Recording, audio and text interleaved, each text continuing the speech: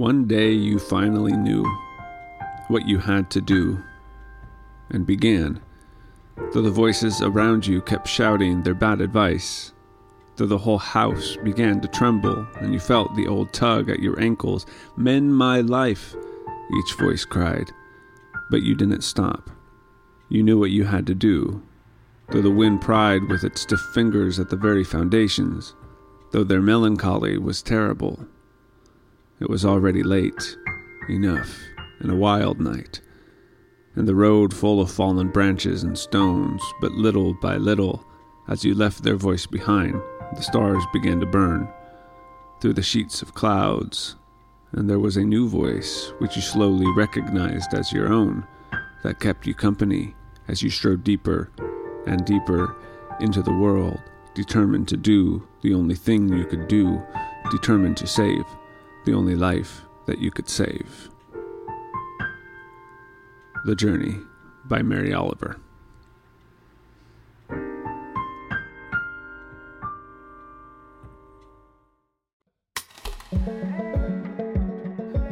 Welcome to Becoming Human. My name is Tyler Kleberger, and my hope today is to present some ideas to facilitate our human trajectory and hopefully midwife some growth. And today we're going to be looking at change. We've already discussed whether or not change is possible and what are some of the ways we need to approach change. But now we're actually going to get into the first step. So it's going to involve some philosophy. Also, there's going to be some techniques we're going to explore. And this is only the beginning.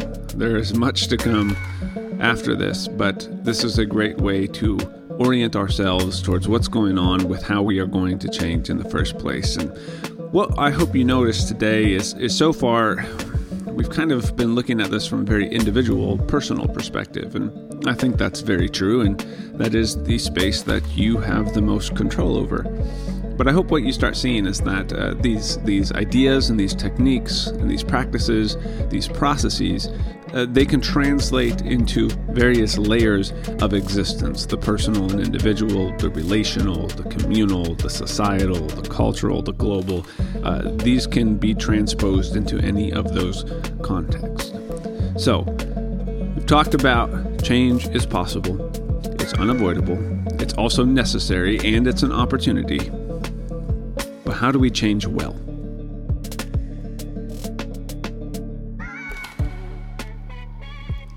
So the first step that we have to talk about is that we must be aware of which direction we want to go. This has been the ambiguous part of our discussion on change so far. We've looked at, well, okay, it's going to happen, but how do we know what to change?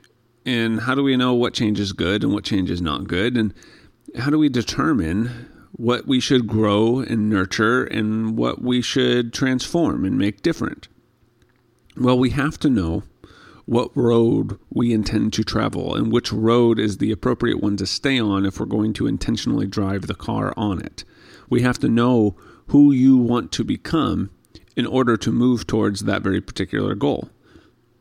And so when we look at the dangers of change and we talk about, well, there's a healthiest way to not only approach change, but to be, we have to know what that is.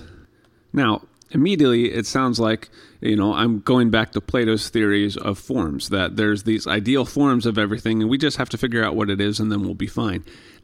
It's not that easy. I do think there is some room for naming that there are healthy ways and unhealthy ways, but there's no absolutes here. Some are more obvious.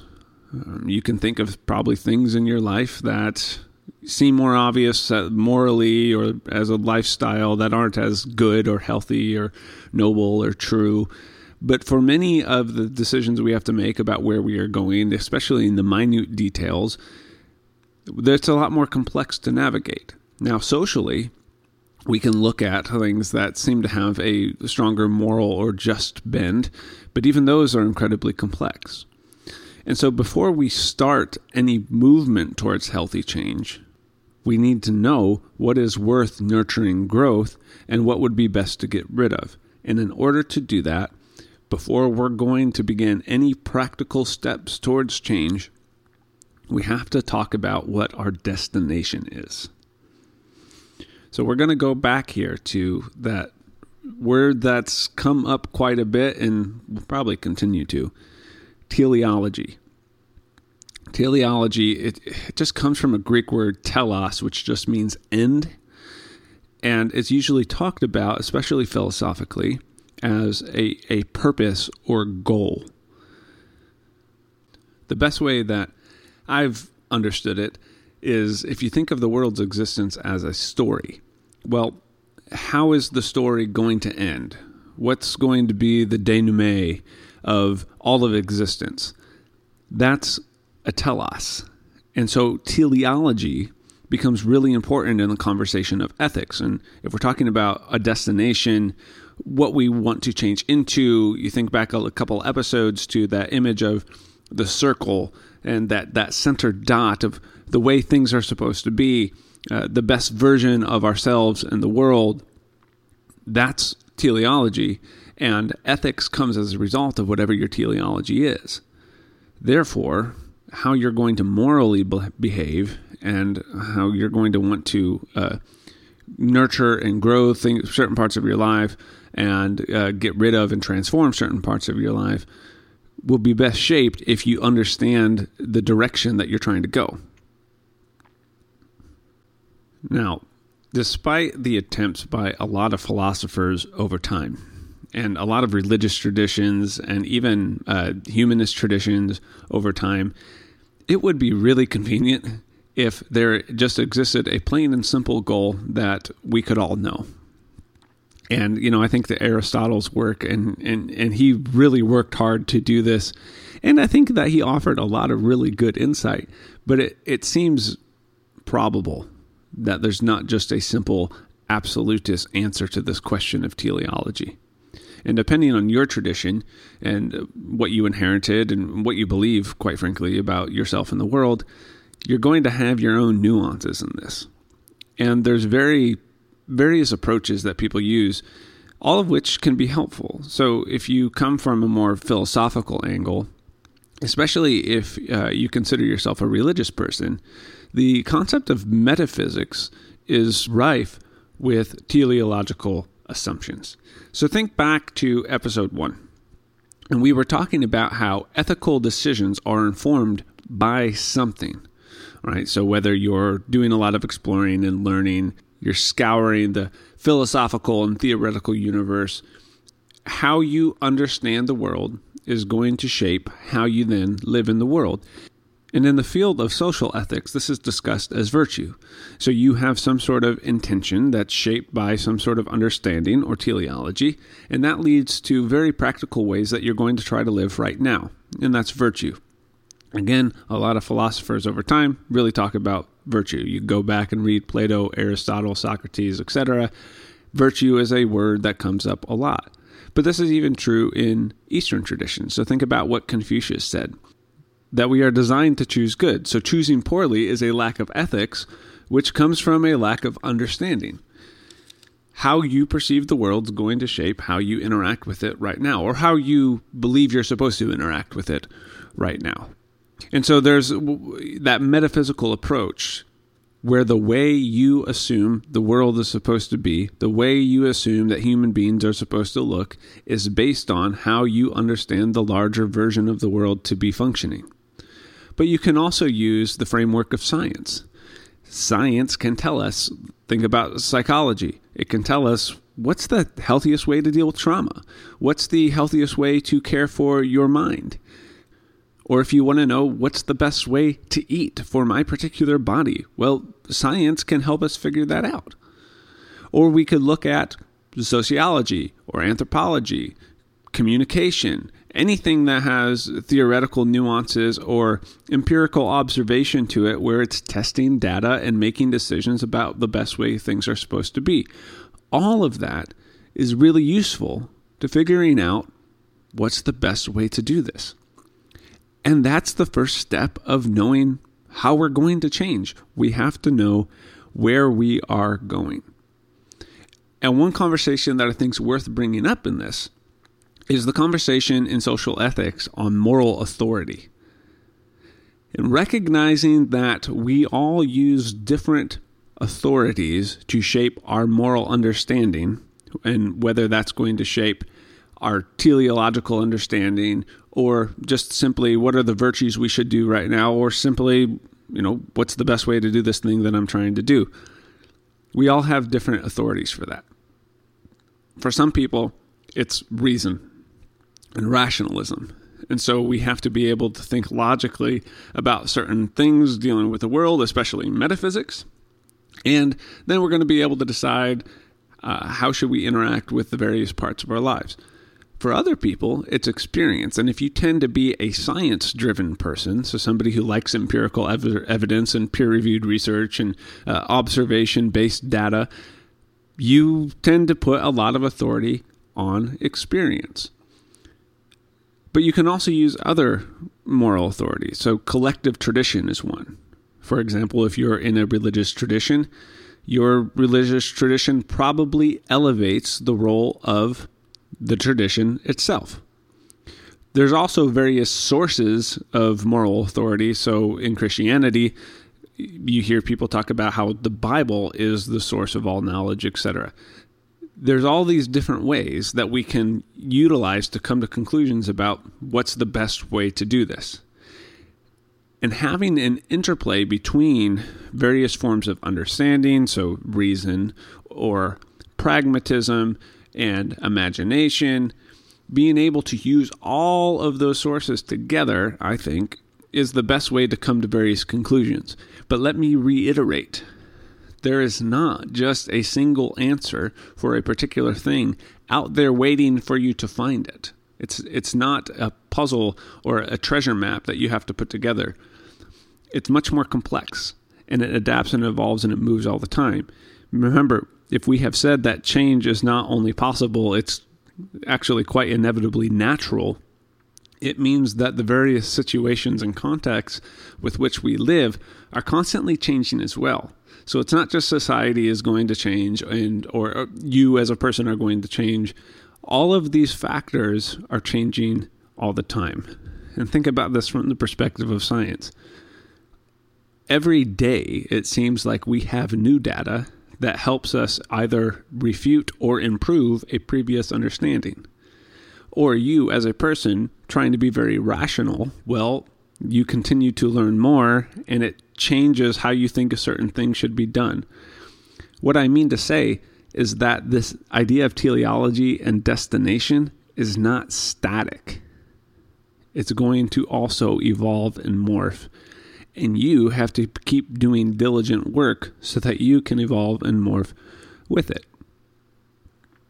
Now, that being said, I do think it's helpful for us to portray some sort of general gloss on this overall trajectory, because I do think that maybe it's not absolutely true, but it is helpful.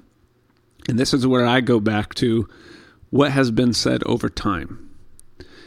And I'm not trying to make a case that all philosophical schools and all religious traditions are just the same thing. I don't think that answer is that easy. What I do find is whether it's the ancient Greek concept of eudaimonia or ataraxis or universal flourishment or the Tao or the Jewish concept of shalom or Christianity's the kingdom of God or just health. Whatever tradition you want to look at, they're going to have their very specific nuances and takes, and it's going to shape different philosophical bends and practical bends within it. But there is some semblance of similarity. There are these purposive ideals that seem to coincide with one another, no matter what perspective you're coming at the human journey from. So for me, I love the phrase universal flourishing, and I'm stealing that a little bit from Judaism, a little bit from Christianity, a little bit from Stoicism as well. But this picture of there's this wholeness and goodness and health by which the world is supposed to exist in, or has the potential to exist in, and using science as well, it seems to emphasize that this would be the best way to live. And so in this approach of, well, how do we become human? Well, what does it mean to be human? What does it mean to live in this world, in this universe? I think that phrase captures it well. No matter how we articulate that destination, though, we still have a lot of work to do for the very minute details of actual living, what we would call virtue, here and now. And our journey is about discovering what that looks like in each instance so that we can enact it. And so this is what we need to do. We need to ask, what should this look like? And this would be my challenge to you. You have to somehow name a semblance of a destination. If you could paint the picture for how the story of existence ought to end and be fulfilled, what would that look like? What is the image of being and becoming that best reflects how humans together can flourish and thrive within our ecological situations that we exist in? And this deals with you as an individual. This deals with your relationships. This deals with individual communities and how a multiplicity of people interact. But then economically, socially, culturally, and yes, ecologically, what ought this look like? And once you can create that general picture, now you're starting to get a destination. You're starting to get some GPS coordinates for that dot in the circle in the center.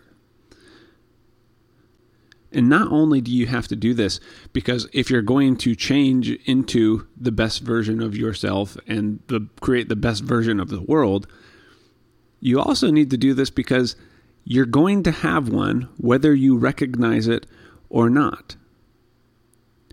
If you don't do this work, the world will give you a teleology.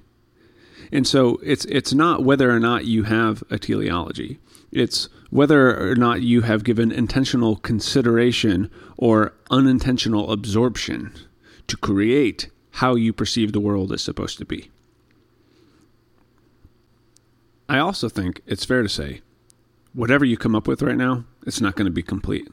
Like, I've used this phrase, universal flourishing, as a nice marker for me.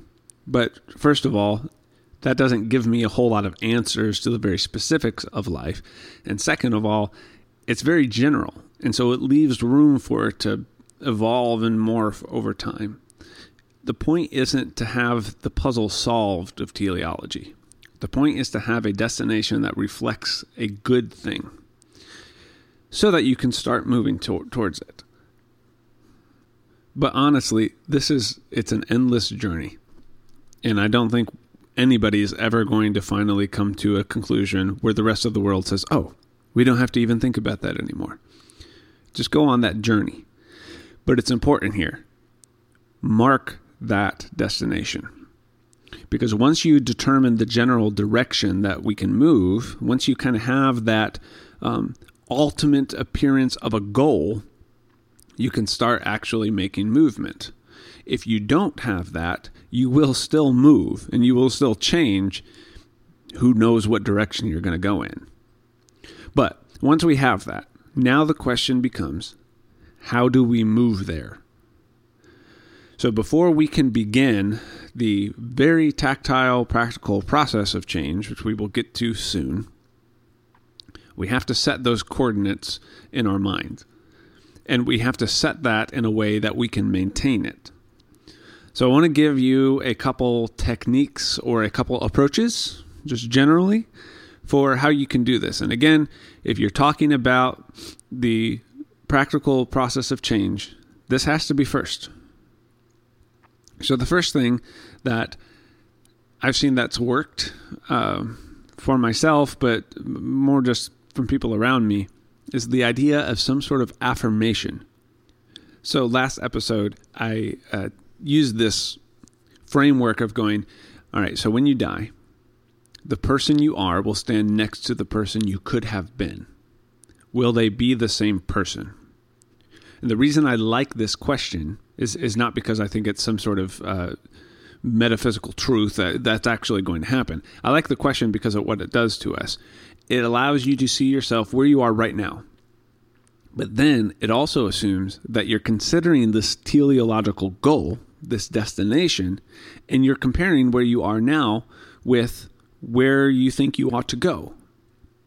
And the dissonance of that allows us to say, all right, so who do you actually want to be? What's the kind of life that you want to have? And the destination that you perceive of existence is going to now create a linear progress from where you are now to that goal. The trick to this process, though, is something that we could take from the theory of education, what's called the Pygmalion effect. And it's the idea that you interact with someone now with the attention of who they can be. So you see this in education, in athletic coaching, and even in parenting. But I've also seen this work in like marriage conflict or relational conflict. You interact with the person for who they could be, and it actually pulls them a little bit closer to that. So the example that's often used, and this was actually done with various studies where they took students who are all kind of the same range, like C, B students, but the teacher with half of them would treat them as if they were A students. Right, so giving them challenging problems, giving them more work to do, speaking to them in a way that just assumed, hey, you're at the top of the class, you need to act, behave, work in this particular way. With the other students, that didn't happen. And as a result, C students started becoming A students. Now, there's a lot more peer review work that needs done with this, and there's probably a lot of loopholes within that study. But the effect, at least on an individual level, in my experience, has worked. So I coach high school football, and I see this happen where you speak to someone as they could be, and it pulls them a little bit in that direction. So when we're talking about you changing or society changing, in the role of affirmation, you start with, well, what is that way that it could be? What is that way that you could be? And you start interacting with yourself now as if that's already true about you. And so part of this is goal setting. So there's this process of placing a mark on the map where you intend to go. That's important. Establishing the destination is important because now it's easier to stay on the route. So if you think like, I'm going to drive, I live in Ohio, I'm going to drive to California. Well, if I just get in my car and I start moving, okay, I'll probably get there. If I have specific coordinates for where I want to go, now it's a lot easier to get there. And it's a lot easier for me to check, hey, am I on the right path? Am I going the right direction? Is this the best route? Another component to this, though, outside of, okay, set that goal, see that reality, especially in comparison to where you are, because it's going to help you move, is speaking into existence this intention as if it is already true. Because what happens when you do this Pygmalion effect to yourself is it becomes the lens and filter that informs the daily decisions you make. So I'm going to use the example of an alcoholic. If the approach is to go, I don't want to drink today, willpower could win out there, and you could avoid the drink. What has worked more effectively has been for an addict to say, I don't drink. So now, when a situation arises in which the drink is desired, they're able to use this lens that they have created about themselves based on this teleological destination to inform the kind of decision that they're going to make. It creates a standard for you that kind of aligns and tunes you to that destination and starts making it more a reality. Even though, quite technically, we're kind of tricking ourselves here, it's not true about you yet. You're not quite that person. But you affirm it as if it is already true so that it becomes the directive in the present for who you want to be in the future. And let's be honest about this too. One thing I love about this affirmative approach is that it just assumes, hey, I'm not as bad as maybe the mental tapes in my head tell me I am. I am capable of doing difficult, hard, and good things. And it also says that your value as a person isn't necessarily dependent on whether or not you achieve that. It's saying, I'm already capable of a lot now. I'm already good where I am. I love this metaphor of, at least in American culture, it seems like most people approach change and becoming as if they're like trying to make a team. Like the world is a tryout, and they have to do certain things before they'll be deemed valuable, worthy, good, successful, etc. What the affirmative approach does is it says, hey, you're already on the team. You don't have to earn your spot as a human. But now that you're on a team, let's play. And let's set the standard high for the way that we're going to play. And we're more likely to get closer to that while still playing. I want to be clear that I'm not saying that you need the change in order to become better or to be worthwhile or to have value in society. The idea of becoming human is that you're already human, and because of that, you get to go on this journey of continuing to explore and develop and move, and I think that's beautiful.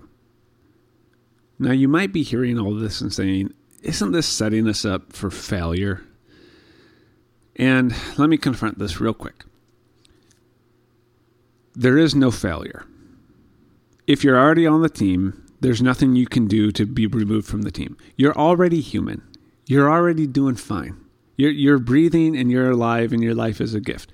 So stop trying to think in terms of, is this going to fail or is this going to succeed? By setting the destination of driving from Ohio to California, if you only make it to Indiana, that doesn't mean that you're a failure. It just means that you're in Indiana now. It's fine. We have to stop thinking through that lens of, I have to do these things. What it also does, though, is by creating that destination, especially in going like, I'm not in California right now.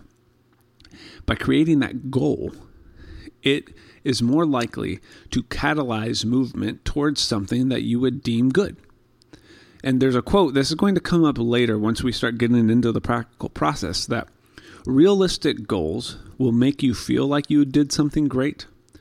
Unrealistic goals will ensure that you actually do. I'm not saying that by creating a teleological destination, you're going to make that happen all in one swell swoop. What is likely, though, is if that becomes the directive, you're going to naturally move in that direction. Once you set the trajectory, the route becomes easier. And this will be the content of an upcoming episode, but it's important to note here, before we get into that concept, by identifying and consistently affirming that goal and destination, you have a decreased chance of randomly changing in unideal ways. And that's the point of this. It's like setting the coordinates gives you constraints to guide you how you might not naturally be inclined to go based on where you are right now. See, we're attempting here to defy our natural drift. Reminding us of a certain route often keeps us from reverting to our default state, which we're saying is going to change anyways, and so it might as well change in a way that reflects what it means to play on the team. Now, a couple very specific ways I've seen this interacted with is when I talk about, think about the alcoholic and saying, I don't drink. Sometimes that's referred to as making the single decision. I've also seen this with people who, want to exercise more or eat correctly. But I've also seen this on larger sociological levels where, say, an organization or a community names, this is who we are. And once you make that single decision, that now becomes the framework by which you understand yourself and continue to exist. And if you think back to the second episode about philosophy and ethics, and I used that image of a graph, and you on the bottom horizontal axis, you have your daily sort of components of your life. And then at the top is that ideal. Well, that ideal is what we're talking about here, is the teleological center, the goal, the destination, the framework, etc. And when you set that, you're able to then go, all right, so this is where things are now, but this is where we're going. And again, that becomes the purview you have of all of the decisions now you're going to make. Now, we still have to talk about how do we interact with those very regular decisions. But if you have the umbrella of framework to help you see that situation accordingly, that's going to help. So if you're holding something currently where you're like, okay, so this is something I'd like to either nurture and grow, or something I'd like to transformatively make different, so I have to put that down. All right, so what's the single decision that you're going to make in accordance with that? Name that. Affirm that. There's another technique, though, that I found this one more practical and beneficial for myself. And this is actually based on a communication principle called goals, plans, and action theory. And what this does, it's kind of a technique for how you're going to make decisions about what you do with yourself. But I think this coordinates with change as well. You have to name your goal, which is what we're talking about here. Once you have your goal, and real quick, I should be honest, you can have several goals, right? I use the framework of universal flourishing, but then that continues to get broken down into different segments of life. Once you have your goals, that's like the top part of, think of it like a triangle or a pyramid. That goes there. Now, as you begin to make plans, your plans have to fit within that goal. So if one of my goals is to, let's say, record this podcast, which that's not a great example of a goal, but it does show, it creates now constraints where, okay, so decisions I'm going to make about how I'm coming up with content and writing and recording needs to fit within what I want that podcast to be like. And then you get to your actual actions. And of course, those now have to fit within your plans, which fit within your goals. So another way you can think about this is like, make that top part, what is your identity? Use that affirmative Pygmalion effect. What is your identity? Now it's easier to decide what direction should I be going within this category of my life. That's your plan. What about this category of your life? That's another plan. And they have to fit within that goal, within that identity. And now it's a lot easier for you to figure out, okay, these different actions, what should those be? So goals, plans, action. It's a way to sort of identify consistent ways for you to see the direction that you're going. And then the more you drive the car on that route, the more normal it becomes for you to follow that procedure. And it kind of embeds itself like muscle memory, and it's more likely to happen. And just one way to think about this is what you put your attention on will grow. So put your attention on where you want to grow, on the direction you want to move, and it's more likely to happen. All of that said, this is the most important step if you're going to make any change sustain over time, is you have to do this part. Now, it's going to become really important that we dissect this further, and that's going to come up here in 2 episodes. But we also now have to confront a very real problem, which is resistance.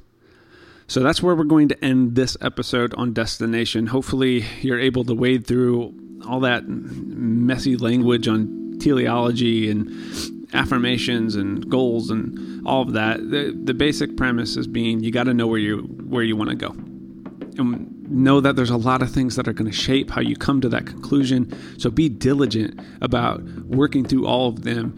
And if the only thing that you're able to do coming out of this episode is to have a better understanding of how you perceive what the world in your life ought to look like, great.